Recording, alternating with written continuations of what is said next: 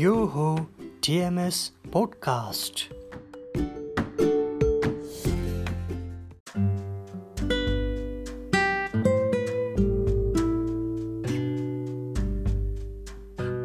नमस्ते अनि स्वागत छ TMS पोडकास्टमा। तपाईँ अहिले सुन्दै हुनुहुन्छ पागल रोमान्स, म तेजसको साथमा।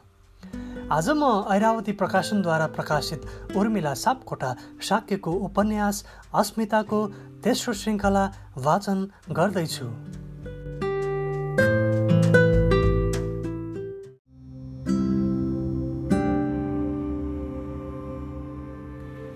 समय निरन्तर चलिरहेको थियो। रमेशले दिएको औषधिले गर्दा अस्मिताको टाउको दुख्न पूर्ण रूपले बन्द भएको थियो। उनी 10 कक्षामा अध्ययनरत थिइन्। बिहान बेलुका काँस दाउरा र दिउँसोको पढाइले गर्दा उनलाई पटक्कै फुर्सद थिएन। भाइ बहिनी पनि सानै थिए। एकजना दाजु भए पनि घरको पटक्कै वास्ता नगर्ने, त्यही पनि पढ्नका लागि काठमाडौँ बस्थे। घरको सारा काम उनैले नै हेर्नु पर्थ्यो। आमालाई खेतबारीका कामले पटक्कै फुर्सद थिएन। बाबु भने सरकारी सेवामा सानो कर्मचारीको रूपमा काम गर्दै हुनुहुन्थ्यो। घर व्यवहारको सारा काम गर्नुपर्ने हुँदा उनको जीवनका पलहरू त्यति फुर्सदिला थिएनन्। विद्यालय पनि आधा घण्टा हिँडेर जानुपर्ने हुँदा घाँस दाउरा लिई चाँडै घर आइपुग्नु पर्थ्यो। हतारमा भातको घाँस टिपेर स्कुल पुग्दा पनि धेरैजसो पहिलो पिरियड छुटिसकेको हुन्थ्यो। कहिलेकाहीँ त ढिलो भयो भनेर 40 मिनटसम्म मसिनो दर्शन ढुङ्गाको टुक्रामाथि घुँडा टेक्नु पर्थ्यो। तर पनि हिम्मत नहारी उनले आफ्नो पढाइलाई निरन्तरता दिइरहेकी थिए। बिरामी हुँदा अस्मिताले रमेशलाई जति भेटिन्, रमेशसित उनको प्रत्यक्ष भेट त्यति मात्र थियो। देखादेख भने दिनदिनै हुन्थ्यो, तर बोल्ने फुर्सद उनलाई कहिल्यै थिएन। त्यसमाथि पनि पढेर सबैका आँखाको कसिङ्गर बन्न पुगेकी अस्मितालाई विभिन्न आरोप र लान्छना लाउन गाउँले पछि परेका थिएनन्। त्यसैले उनलाई रमेश सरसँग अरूको अगाडि बोल्न त के, आँखा उठाएर हेर्नसम्म डर लाग्दथ्यो। अस्मिताको व्यवस्था र गाउँलेका कुरा सुनि रमेशले अन्तै कोठा लिएर बस्ने विचार गर्यो। संयोगवश उसले काम गर्ने स्वास्थ्य केन्द्रको माथिल्लो तल्लामा एउटा कोठा पायो। दिन बित्दै गएका थिए।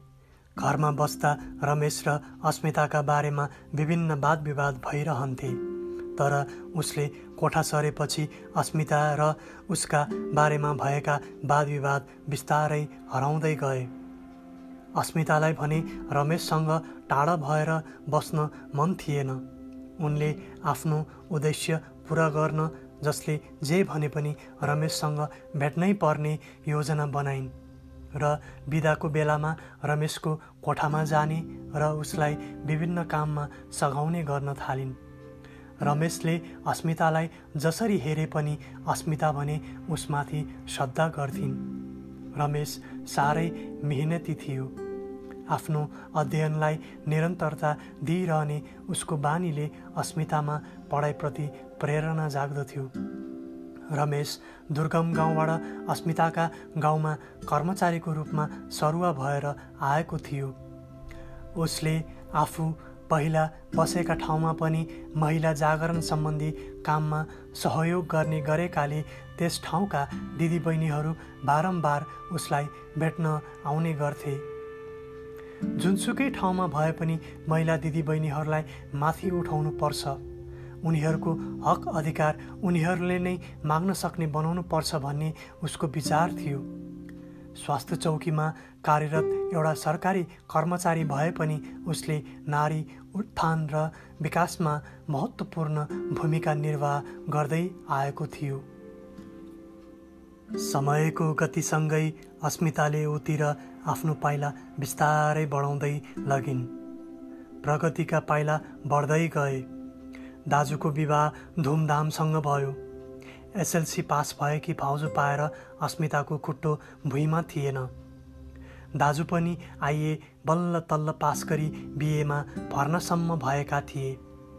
दाजुको बिएमा अस्मिता र रमेशले खुलेर कुरा गर्ने मौका पाएका थिए। रमेश पनि साह्रै भलाद्मी थियो। जुनसुकै काममा सहयोग गर्न पनि पछि हट्दैन थियो। यो देखेर गाउँका ठुला बडाहरू भित्रभित्रै रिसले मुरमुरिन्थे र कसरी हुन्छ उसलाई गाउँबाट निकाल्न विभिन्न बहाना खोज्थे। तर रमेशले सोझा सिधा गाउँका आमा बुबा, दाजुभाइ, दिदीबहिनी र केटाकेटीहरूलाई आफ्नो समर्थक बनाइसकेको थियो। परिस्थितिले कोल्टो फेरिसकेको थियो। अस्मिताले अब सारा घर व्यवहार एक्लै हेर्नुपर्ने भएन। उनलाई काम सघाउन अब भाउजू आएकी थिइन्। एसएलसीको परीक्षा पनि सकियो। अस्मिता धेरै फुर्सतिली भएकी थिइन्। उनलाई फुर्सदको समयमा गाउँमा केही काम गरेर देखाउने मन थियो। फुर्सदको समयमा उनी रमेशको कोठामा तरकारी पुर्याउने, दुध पुर्याउने न्युमा बारम्बार जाने गर्थिन् र उनलाई यसो गर्दा राम्रो पनि लाग्दथ्यो। यसै क्रममा रमेशसँगको सम्पर्क बढ्दै गयो। रमेश पनि उनीप्रति नजिकिँदै गएको थियो। उनले जे बोले पनि रमेशलाई सुनिरहँ जस्तै लाग्थ्यो। आफ्नो घरबार छोडेर बिरानो ठाउँमा बसेका रमेशको आवत जावतले अस्मिताको एक्लोपन बिस्तारै हराउँदै गए झैँ भयो। रमेशको सहायता लिई अस्मिताले पनि पढाइ छोडेर बसेका गाउँका चेलीहरूलाई विद्यालय पठाउने कार्यक्रममा लाग्ने सोच बनाइन्। त्यसैले पनि उनले रमेशको सहयोग लिन उसको कोठामा जानुपर्ने हुन्थ्यो। रमेश सर, के गर्दै हुनुहुन्छ? हेर, किताबका चाङ कति मात्रै पढ्नुहुन्छ? जागिर खाएर पनि पढ्न छोड्नु भएको छैन? कति पढेपछि मात्र सकिन्छ होला? एक दिन अस्मिताले जिज्ञासापूर्ण भावले सोधिन्। हेर अस्मिता, एसएलसी दिइसकेपछि पनि यस्ता सामान्य कुरामा अडिनु हुँदैन तिमीले, बस्ने आग्रह गर्दै उसले भन्यो। पढाइ शिक्षा भनेको केवल सर्टिफिकेटको लागि मात्र होइन र मेरो पढाइ सर्टिफिकेट लिएर बाकसमा राख्ने उद्देश्यको मात्र होइन। बीचमै कुरो काट्दै अस्मिताले सोधिन्, तपाईँले कति पढ्नु भएको छ?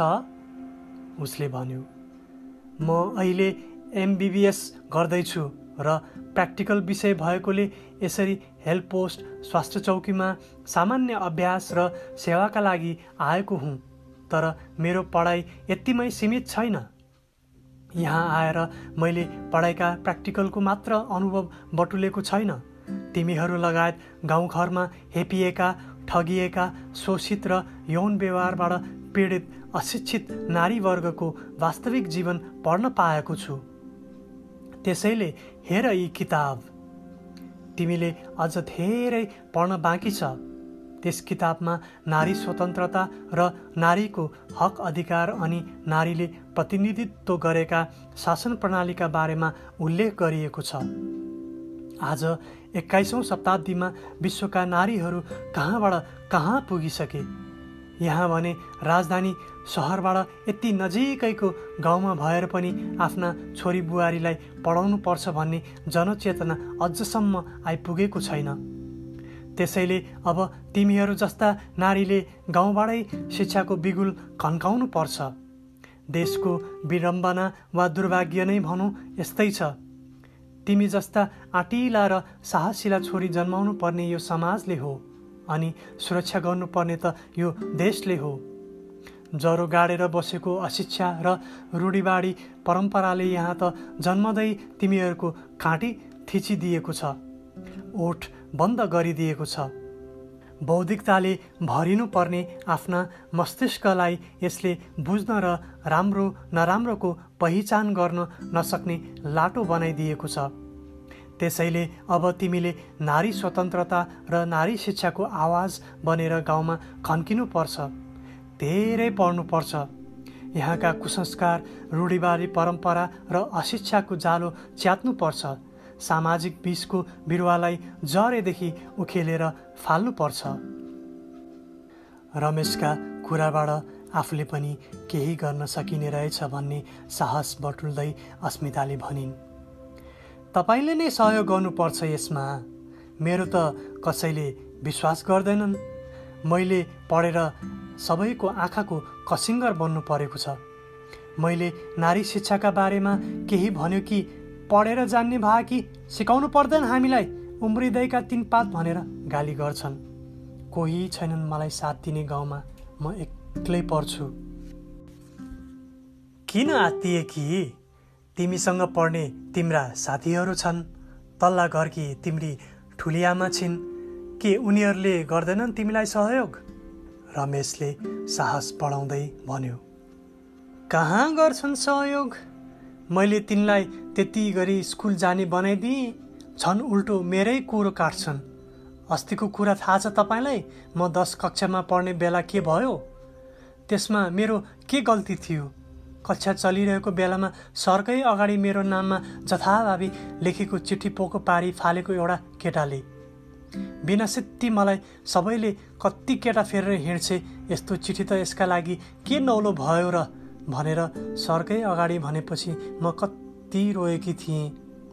यो समाज र यस समाजका नारी जातिले नै किन नारी जातिको खेदो खन्छन्? भरिएका आँखा पुस्दै अस्मिता निहुरिन्। छोड्देऊ ती कुरा। अप्ठ्यारो बाटोमा हिँड्दाखेरि यस्ता काँडा त कति आउँछन्, कति बित्छन्, तर तिनको सामना गर्नु सक्नुपर्छ। हिमालको चुचुरोमा पुग्ने उद्देश्य छ भने पहाडका अप्ठ्यारा र उकाली ओह्रालीको सामना त गर्नै पर्छ। सुरुमै डरायो भने कसरी लक्ष्यमा पुग्न सकिन्छ? हिम्मत नहार। तिमी किन डराउँछौ? म छु तिम्रो साथमा। म सहयोग गर्छु तिमीलाई। तिमी हिम्मत बढाउँदै अगाडि बढ, रमेशले भन्यो। अस्मिताले डराउँदै भनिन्। त्यस्तै त मलाई तपाईसँग बोल्दा यसरी एक्लै कोठामा आउँदा कति ठोक भनेर कुरा काट्छन् रे। झन् तपाईसँग हिँड्दा के मात्र भन्लान्।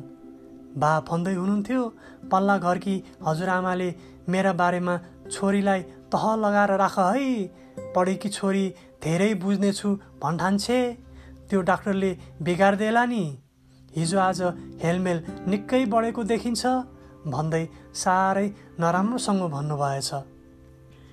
रमेशले हाँस्दै भन्यो। तिमीले बालाई के भन्यौ त? के तिमीलाई पनि म त्यस्तै छु जस्तो लाग्छ? होइन, मलाई त्यस्तो लाग्ने भए त तपाईँको सहयोग लिन आउने नै थिइनँ नि। मैले बाबालाई राम्रोसँग सम्झाएँ। उहाँ मेरो कुरो मान्नुहुन्छ, मेरो विश्वास गर्नुहुन्छ। त्यसैले त भन्नुहुन्थ्यो, तिमी पढेकी छेउ, आफैले राम्रो नराम्रोको पहिचान गर्न सक्ने बनाइदिएको छु, विचार गरेर हिँड। आफ्नो मन र व्यवहार चोखो छ भने गाउँलेले भन्दैमा केही लछाड्दैन। अहिले मात्र भनेका हुन् र नारीहरूले। त्यही भएर त म यहाँ आएकी तपाईँको सहयोग माग्न।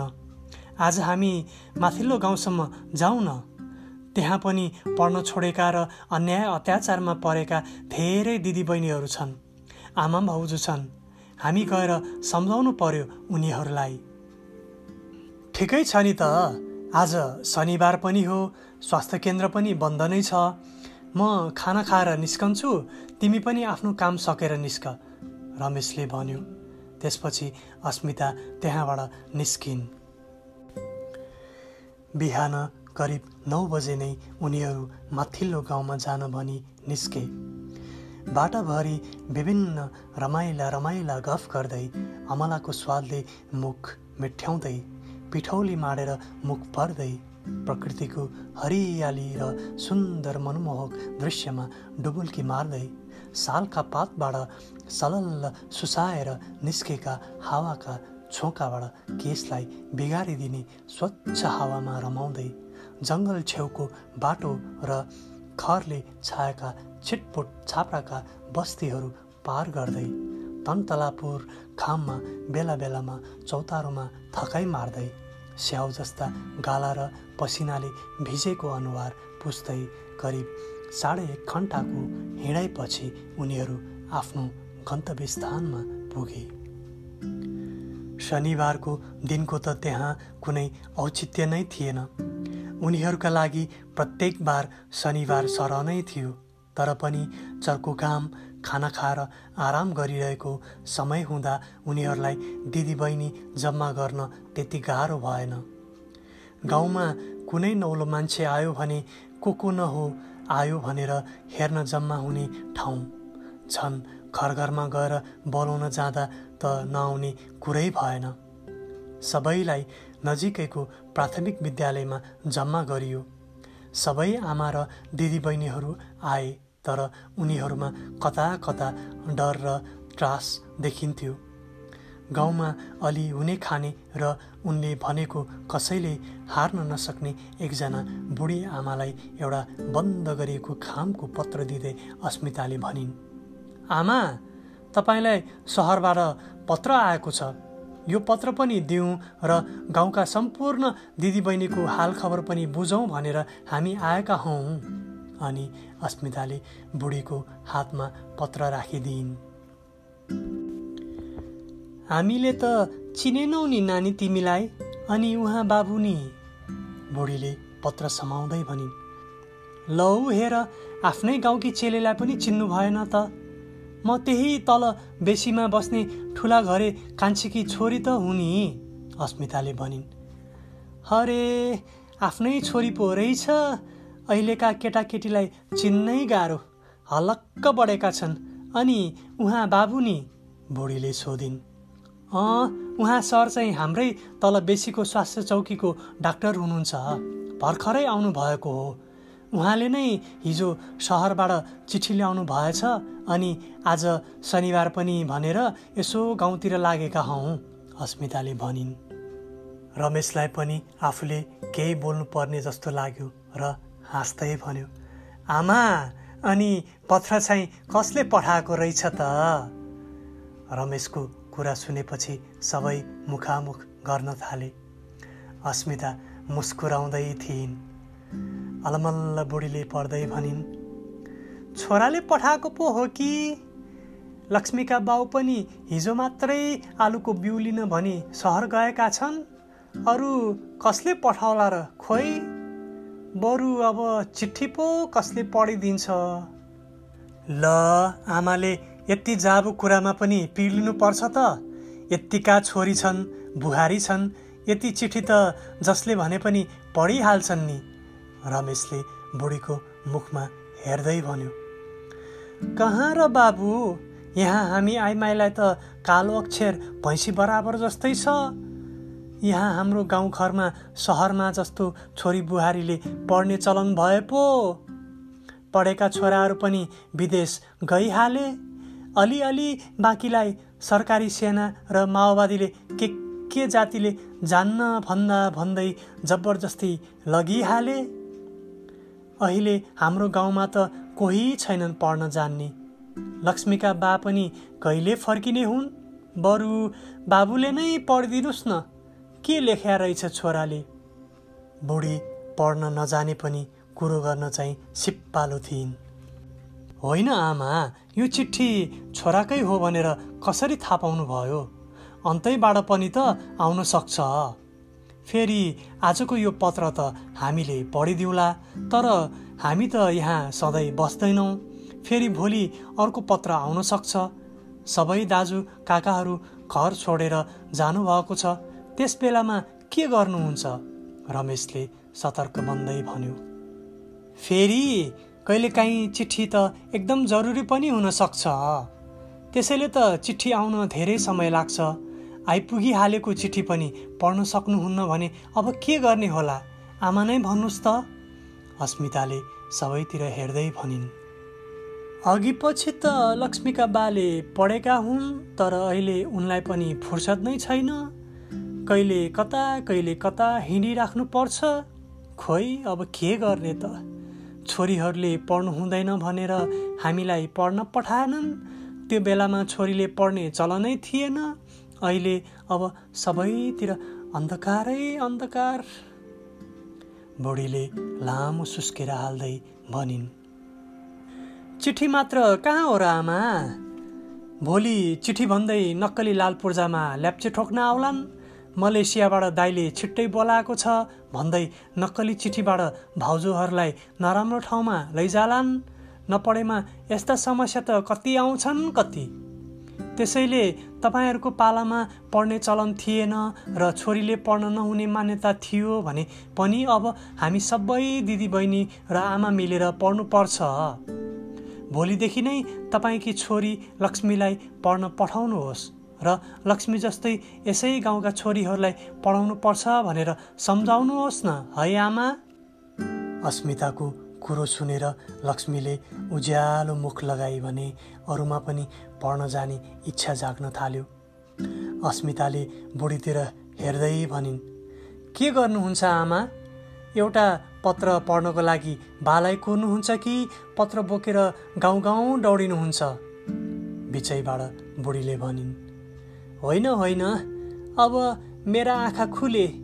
म अब मेरी छोरीसँगै गाउँका सबै छोरीहरूलाई पढ्न जाओ भनेर भन्छु।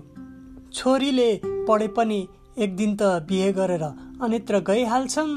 हामीलाई पनि पढे लेखेकै बुहारी चाहिन्छ। त्यहाँ उपस्थित भाउजूहरूलाई देखाउँदै बुढियाले भनिन्, यिनीहरूले पनि पढ्न सक्दैनन् त नानी? आमा, तपाईँले मात्र नभई सबै गाउँका आमा काकी भाउजूहरूले पढ्न मात्र मन गर्नुहोस् न। तपाईँहरूका लागि पनि विभिन्न प्रौढ कक्षा सञ्चालन गरेर पढाउन सकिन्छ। मै आएर भए पनि तपाईँहरूलाई समय मिलाएर पढाइदिउँला। म आइन भने मेरी भाउजूलाई भए पनि पढाउन पठाइदिउँला। तर छोरीहरूलाई भने तपाईँहरू सबैले भोलिबाट नै स्कुल पठाउनु पर्छ। तपाईँहरूले थाहा पाउनु भयो कि छैन? अस्ति मात्र पल्ला गाउँको घरती दाइकी छोरी डल्लीलाई ललाई फकाइ गरेर त्यो लाउरेले बेच्न लगेको। अस्मिताले भनिन्, हो त नि नानी, कहाँ लग्यो कहाँ? अहिलेसम्म अत्तो पत्तो छैन। निराश भए चाहिँ गरी बुढीले भनिन्, हो त्यो के कारणले भएको थाहा छ तपाईँहरूलाई? नपढेर भएको हो। मलाई नै हेर्नुहोस् न, म कसैले फकाउँदैमा जान्छु होला त? कसैले जबरजस्ती लगे पनि म चिठी पठाउन सक्छु।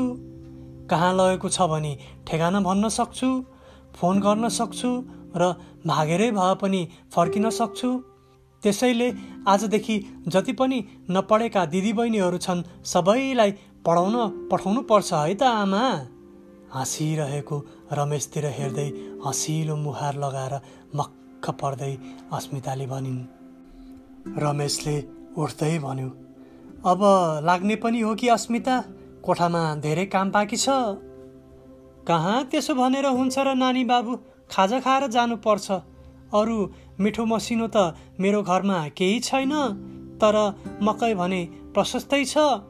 म मकै बुट्छु, गुन्द्रुकको अचार बनाउँछु, बारीमा अम्बा पाकेका छन्, अम्बा टिप्छु, खाएर जानुपर्छ नि। एकअर्कालाई हेर्दै हाँस्दै उनीहरू दुवै बुढीका पछि लागे।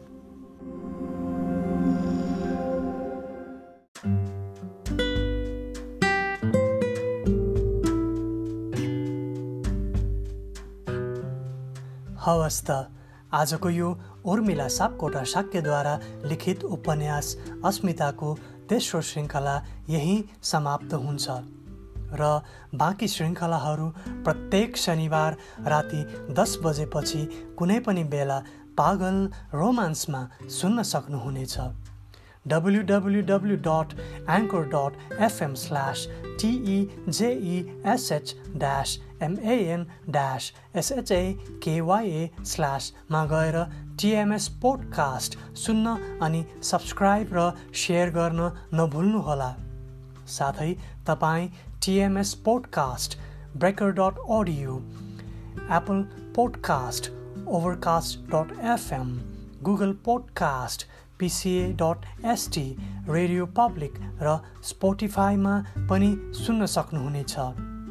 त्यस्तै तपाईँ यस उपन्यास वाचन श्रृङ्खलाका बारेमा कमेन्ट गर्न चाहनुहुन्छ भने मेसेज बक्समा रेकर्ड गर्न सक्नुहुनेछ, जसलाई अर्को श्रृङ्खलामा तपाईँको आवाजसहित सुनाइनेछ। आजलाई बिदा।